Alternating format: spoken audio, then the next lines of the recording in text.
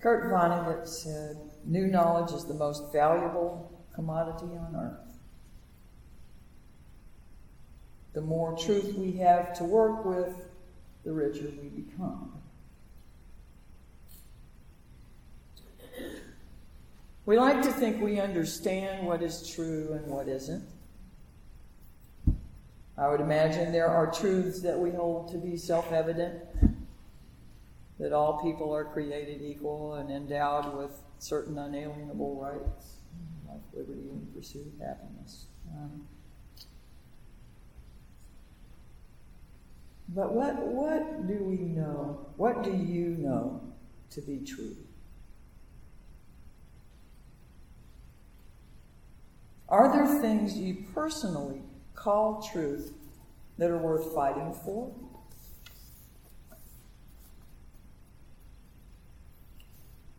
And if so, to what extent?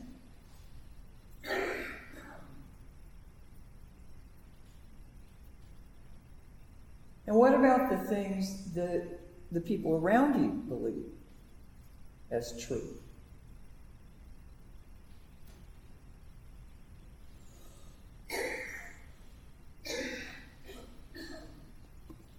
Now, it was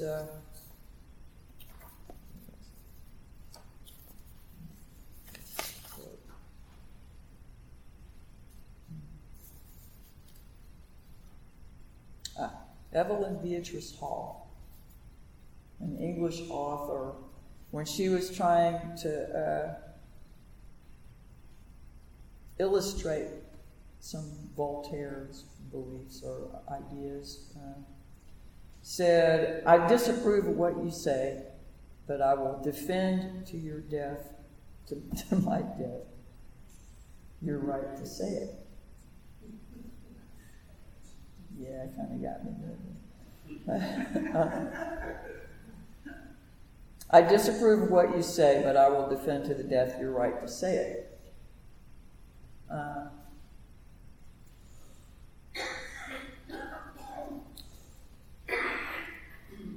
As Unitarian Universalists, we covenant to affirm and promote others' truths by honoring their dignity and worth, accepting one another, working for a peaceful, fair, and free world, accepting one another by believing everyone has the right and to some extent obligation to engage in a free and responsible search for truth and meaning. Of course, we reason our way to conclusions and convictions that these things are true and these things are not true. Our grasp of the universe is so limited. But our sense that these things are true and these things are not true is true for us, even though we know that truth continues to unfold. Our understanding of what is true changes all the time. When I was looking at some of this stuff for the service, in one place I read that the Milky Way galaxy is 100,000 light years across. And then I read it in another place from the same source. I don't know, I couldn't find the original year of the 100,000 miles, but that the Milky Way galaxy is probably more like 200,000 light years across. Now, that's the 100,000 light years across was 1 quintillion kilometers. That's a 1 with 18 zeros. And so, I guess 200,000 would be 2 quintillion. Give or take a few quadrillion, But if in just a year or two, our understanding of something can change that vastly, now there are people that would accuse us of dictatorship of relativism.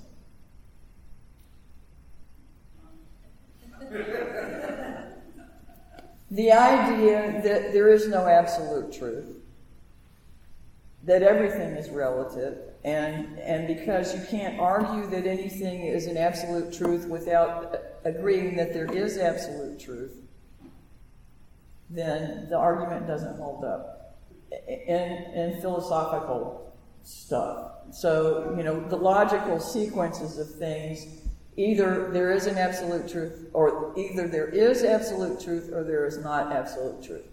I'm not trying to say any of that. What I'm trying to say is whichever it is, we don't know yet.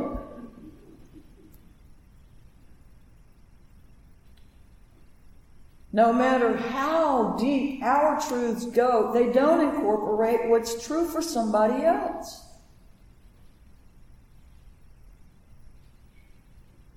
Now, always our obligation is to stand in integrity with what we hold to be true. What we find in the depth of our being to be the most true that we can understand. Even if that changes at some point in our lives. Our job is to live in integrity with what, right now, we know to be true. But that's true for other people too.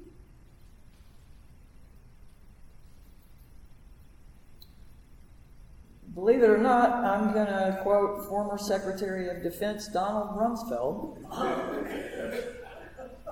as he somewhat famously said, there are known knowns. There are things we know that we know. There are known unknowns. That is to say, there are things that we now know we don't know. But there are also unknown unknowns. There are things we don't know we don't know.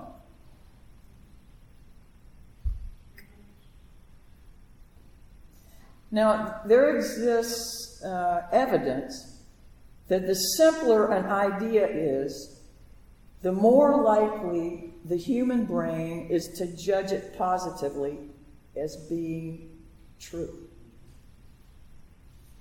Think about that.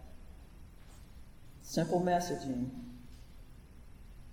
There are also studies that show repeated exposure to an idea makes it feel more real to you, more true to you, and the more you hear something, the more likely you are to agree with it.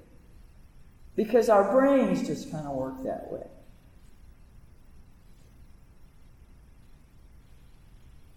A little scary.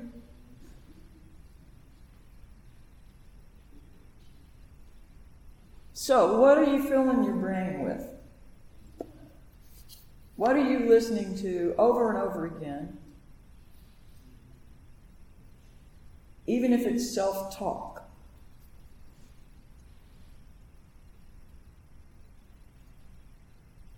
Now, I think of black holes as big vacuums that suck the energy and life and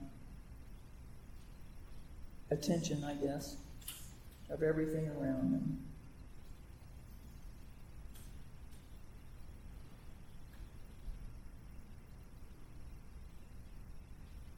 The idea is that the galaxies merge at some point, and everything that we have defined as a universe is altered by this intersection.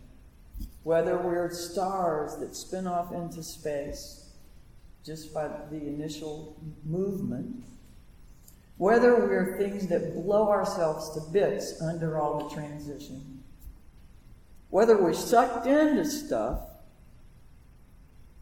or whether we're one of the new births of stars that occurs because of the process.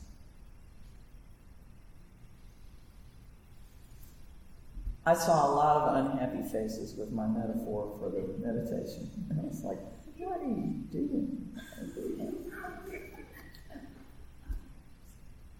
What I'm trying to do is get you outside of what's comfortable thought. So maybe I did my job.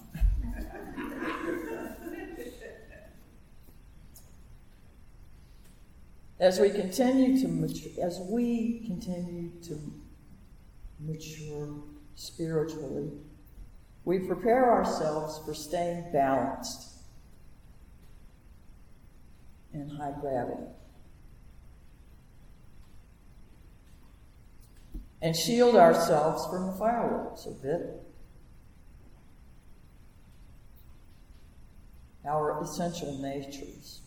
We develop an appreciation for our path wherever it leads and everyone on it with us.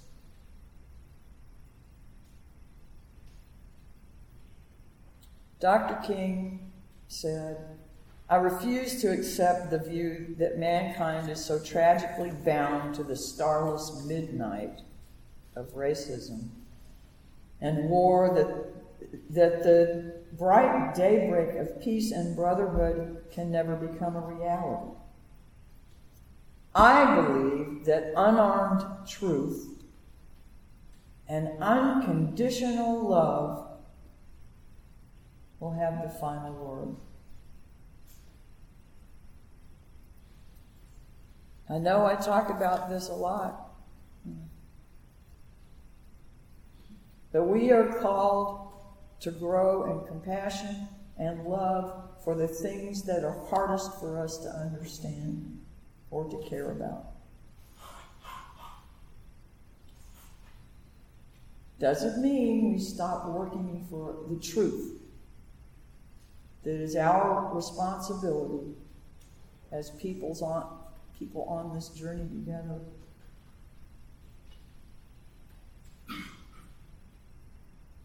But I think it does call us to continue to develop, to continue to get more deeply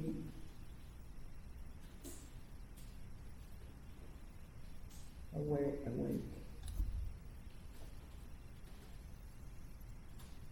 In recovery programs, they talk about at the end of the 12 steps, having had a spiritual awakening as the result of these steps. The deal is, that's one spiritual awakening, and I think they can happen over and over and over and over and over again, and it's like peeling the onion. Gandhi said that truth is by nature self-evident. As soon as you remove the cobwebs of ignorance that surround it, it shines clear. So if each awakening is peeling a layer of the onion, the cobwebs between us and what's very essential truth come clearer. I am incredibly proud of the work y'all do in the community. The things you care about, the people you work with, the challenges you give yourself to step into.